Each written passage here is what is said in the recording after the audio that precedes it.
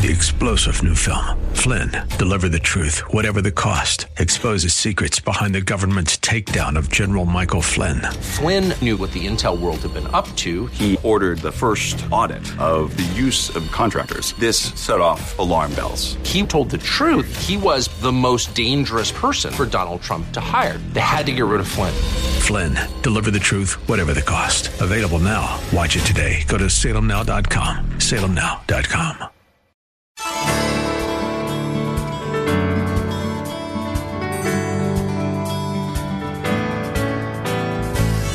Hello again and welcome as we lift up Jesus with Pastor Dudley Rutherford. I'm Kyle Welch. If you've been searching for a place to be spiritually fed, you have found it. Like you, we believe the Holy Bible contains the spiritual nourishment we need to become faithful servants God requires to help grow His kingdom here on earth. This program is part of an outreach ministry from Shepherd Church, located in Los Angeles, California. Our teaching pastor is Dudley Rutherford, and we join him right now with today's message.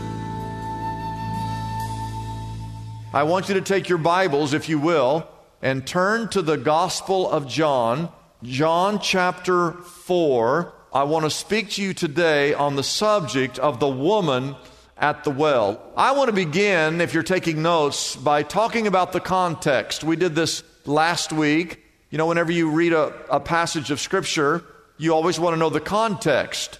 Now, Jesus, we're in John chapter 4, but if you go all the way back to John chapter 2, Jesus is down in Jerusalem, and He's there for the Passover feast.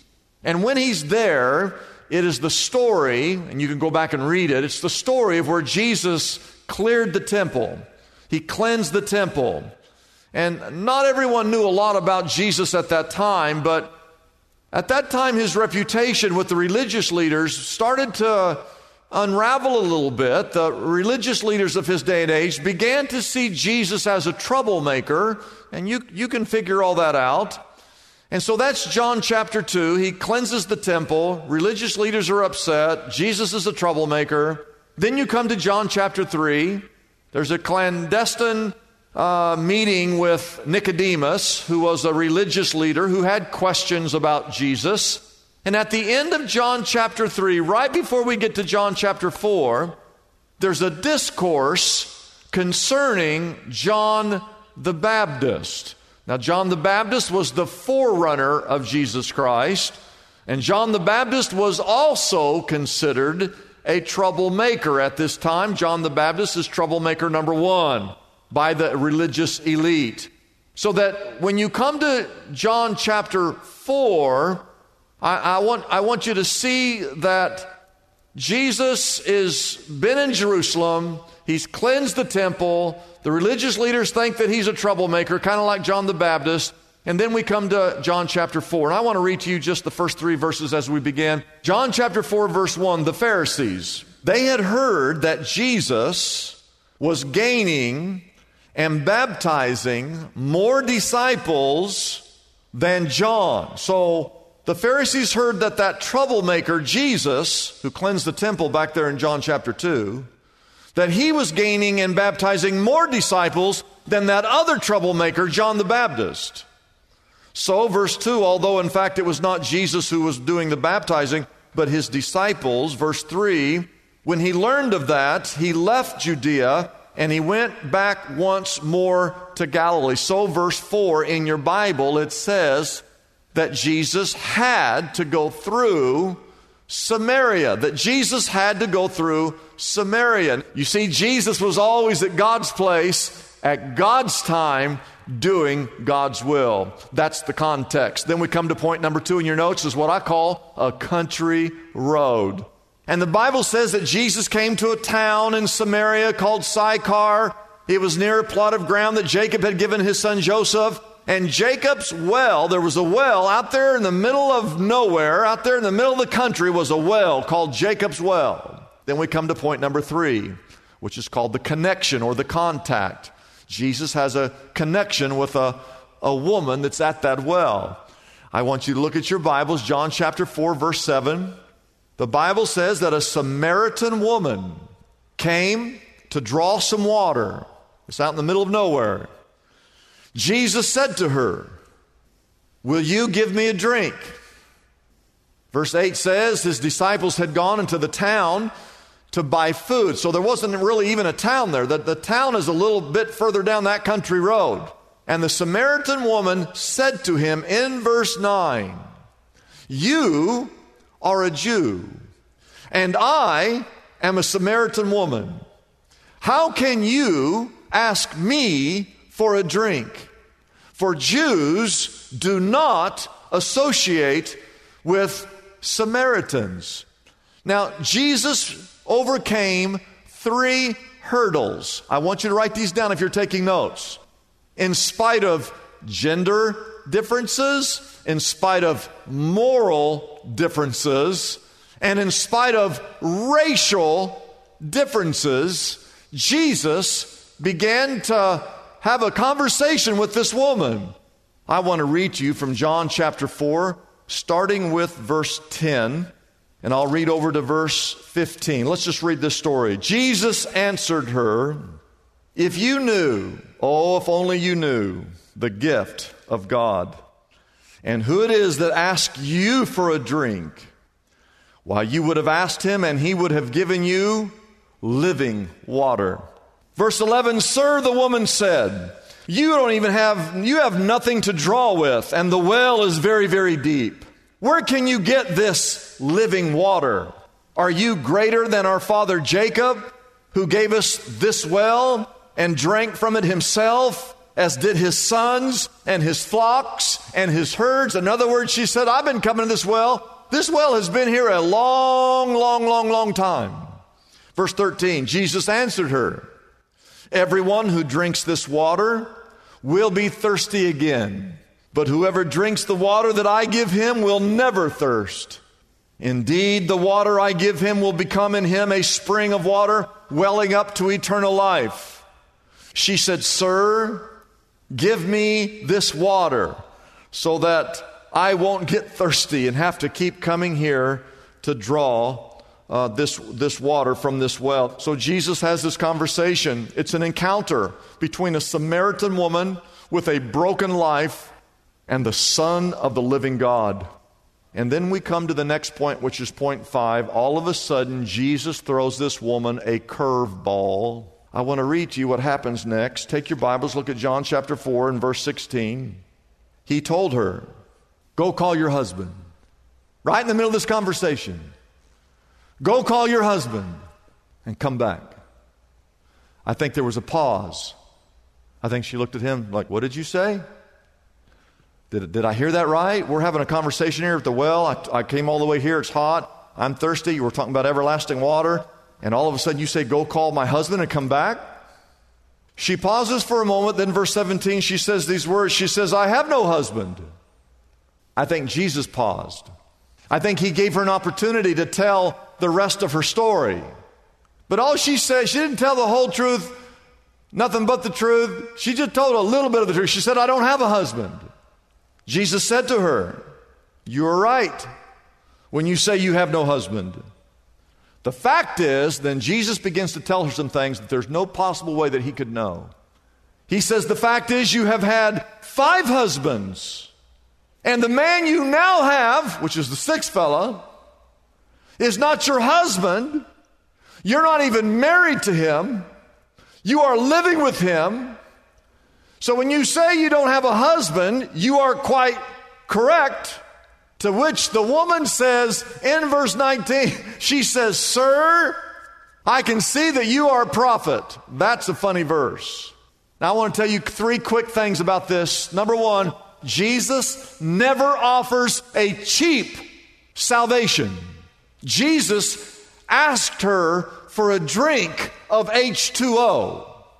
She asked a question about, "Well, you're a Jew and I'm a Samaritan. Why are we?" Jesus said, "Look, if you knew who was talking to you, I could give you a drink that if you drank it, you would never thirst again."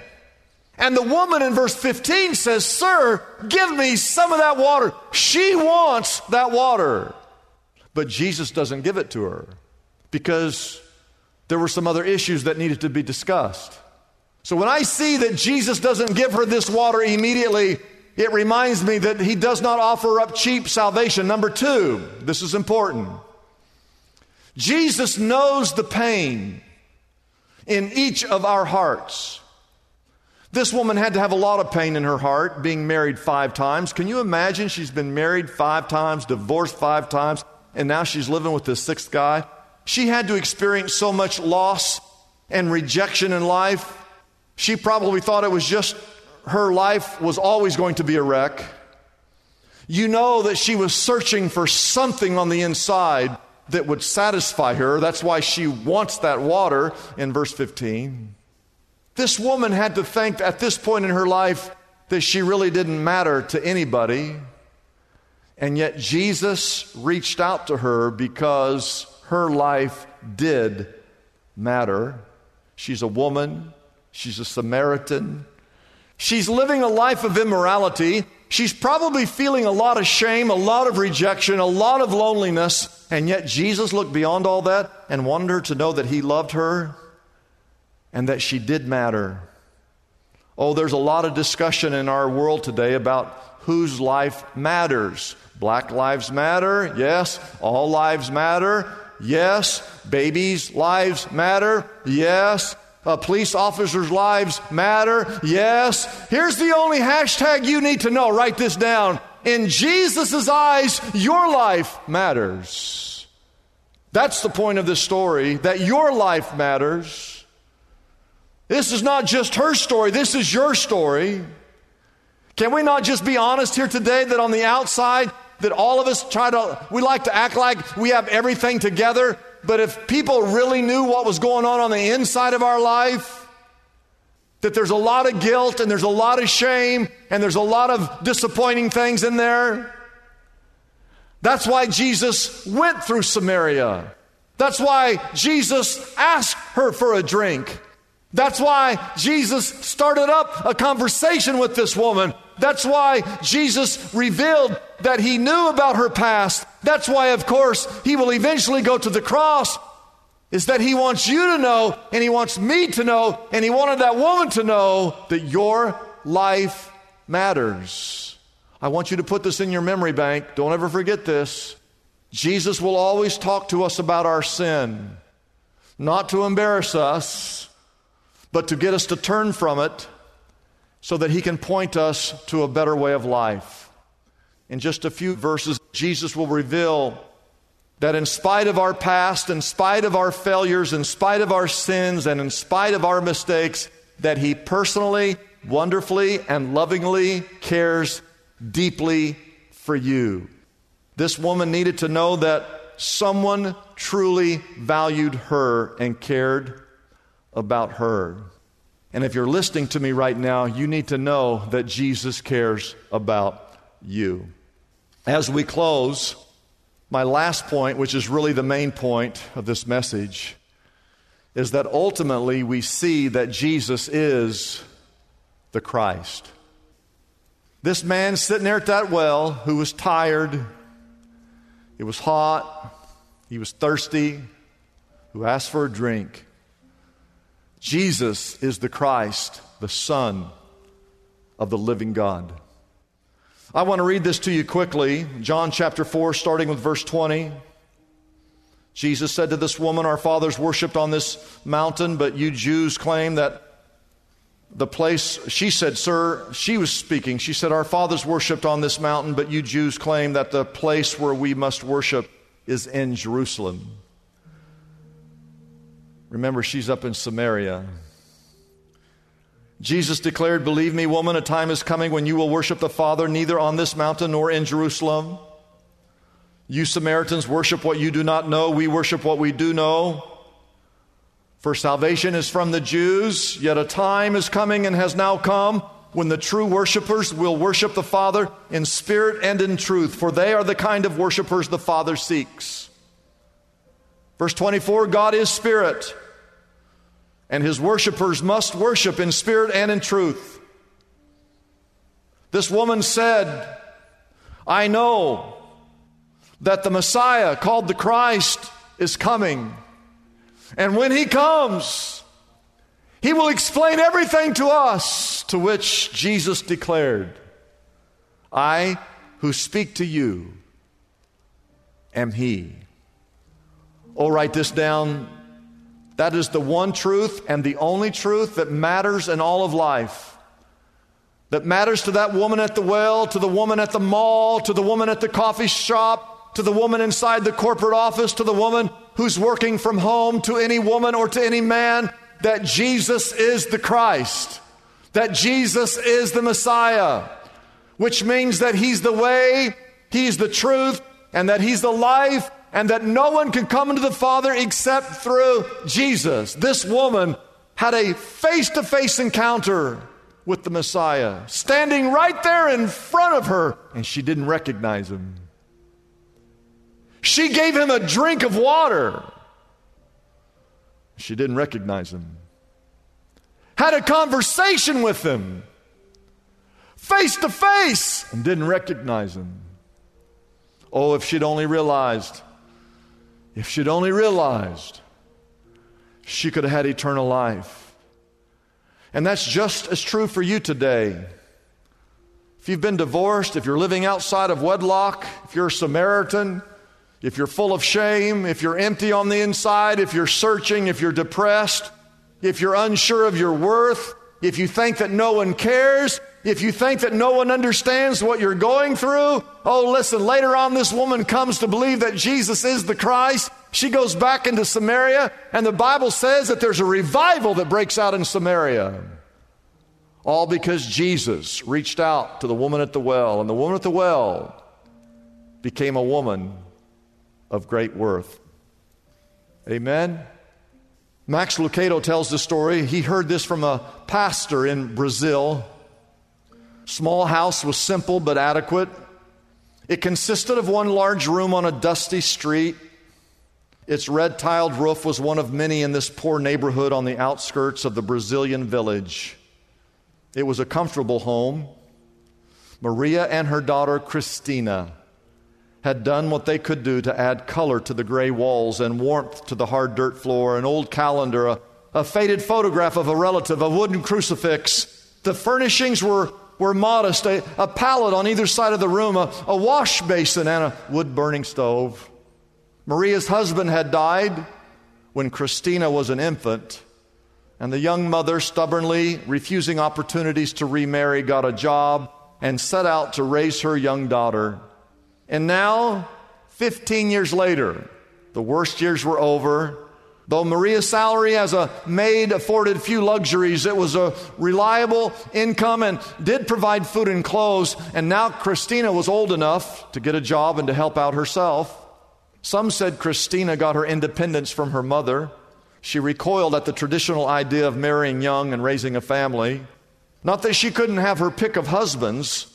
Her olive skin and brown eyes kept a steady stream of prospects at her door. She had an infectious way of throwing her head back and filling the room with laughter.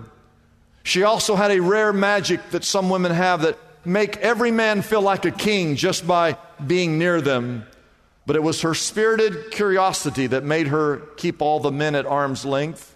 She spoke often of going to the city. She dreamed of trading her dusty neighborhood for exciting avenues and city life. Just the thought of that horrified her mother, of course.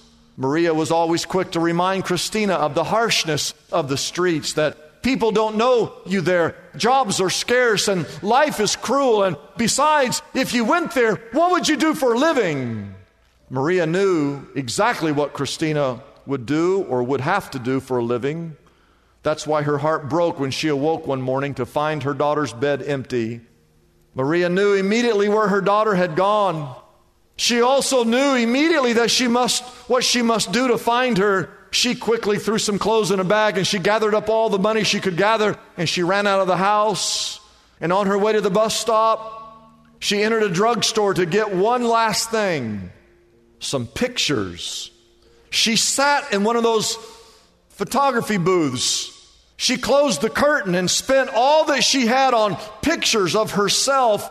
With the purse full of small black and white photos, she boarded the next bus to Rio de Janeiro. Maria knew Cristina had no way of earning money. She also knew of her daughter was too stubborn to give up. When pride meets hunger, a human will do things that were before unthinkable. Knowing this, Marie began her search. Bars, hotels, nightclubs, any place with a reputation for streetwalkers or prostitutes. She went to all of them. And at each place, she would leave one of her pictures taped on the bathroom mirror, tacked to a hotel bulletin board, fastened to the corner of a phone booth. And on the back of each photo, she wrote a note. It wasn't too long before both the money and the pictures ran out, and Maria had to go back home. The weary mother, she wept as the bus began its long journey back to her small village. And it was a few weeks later that young Christina descended the hotel stairs. Her young face was tired. Her brown eyes no longer danced with youth, but spoke of pain and fear. Her laughter was broken. Her dream had become a nightmare. 1,000 times over, she had longed to trade these countless beds for her secure pallet back home, yet that little village was, in too many ways, too far away. And one day as she reached the bottom of those stairs, her eyes noticed a familiar face. She looked again, and there on the lobby mirror was a small picture of her mother. Christina's eyes, they burned, and her throat tightened as she walked across that room, and she removed that small photo. As she turned it over, written on the back was this compelling invitation. Christina, whatever you have done, whatever you have become, it doesn't matter. Just come home. Just come home. And she did. Oh, that's the story of John chapter 4. That no matter who we are, no matter how far into sin that we have drifted, no matter how full of guilt or shame we might feel, that there's one who loves and one who cares and one who forgives and one who restores and one who redeems. It's the Lord Jesus Christ, the Messiah, the only person by whom you and I can be saved. Let's bow our heads for just a word of prayer. Father God in heaven, I ask that this message of John 4 would touch someone's heart that has been living a life of a lie. Someone whose heart has literally been broken by decisions that they have made to realize that there's a God who cares and a God who loves and a God who sent His one and only Son, Jesus, into the world so that we could have a face-to-face encounter with our Redeemer and with our Savior. Oh Lord, we have to come to that point in our life where we make some decisions where we're willing to turn from the things of this world and turn to the Lord Jesus Christ. And I pray if there's someone here today again who's listening and they almost feel as though they're drowning in sin and they're drowning in despair and they're drowning in depression, God, that they would reach for the one true Savior of the world, the Lord Jesus Christ. No matter where we are, no matter what we've done, that you've called us to come home. And I pray there'll be those here today who will do just that, who will come home to Jesus, we pray. And all God's people said, amen and amen. If you were blessed by Pastor Dudley's message and would like to pray with someone, our phone counselors are available and ready for your call. Her number is easy to remember. You can call us at 888-818-4777. That number again is 888-818-4777. If you would like more information about Pastor Dudley Rutherford, Shepherd Church, or this ministry, be sure to visit our website, liftupjesus.com. Our address again is liftupjesus.com. We have a special gift for everyone listening today to help with your daily Bible reading. It's our Anchored Journal, a complete 365-day Bible reading guide and journal that will help you stay connected to God's Word throughout the coming year. It works with any version of the Bible you are currently reading. The Anchored Journal comes in a choice of colors and can be yours right now for a gift of any size to the Lift Up Jesus ministry. It's as simple as calling our toll-free number, 888-818-4777. You won't want to miss out on this limited time offer, so be sure to call right now. Our number again is 888-818-4777. The Anchor Journal can also be found on our website, liftupjesus.com. That address again is liftupjesus.com. Get yourself anchored to God's Word with your personal Anchor Journal today. I'm Kyle Welch, inviting you to join us tomorrow at this same time as we again lift up Jesus with Pastor Dudley.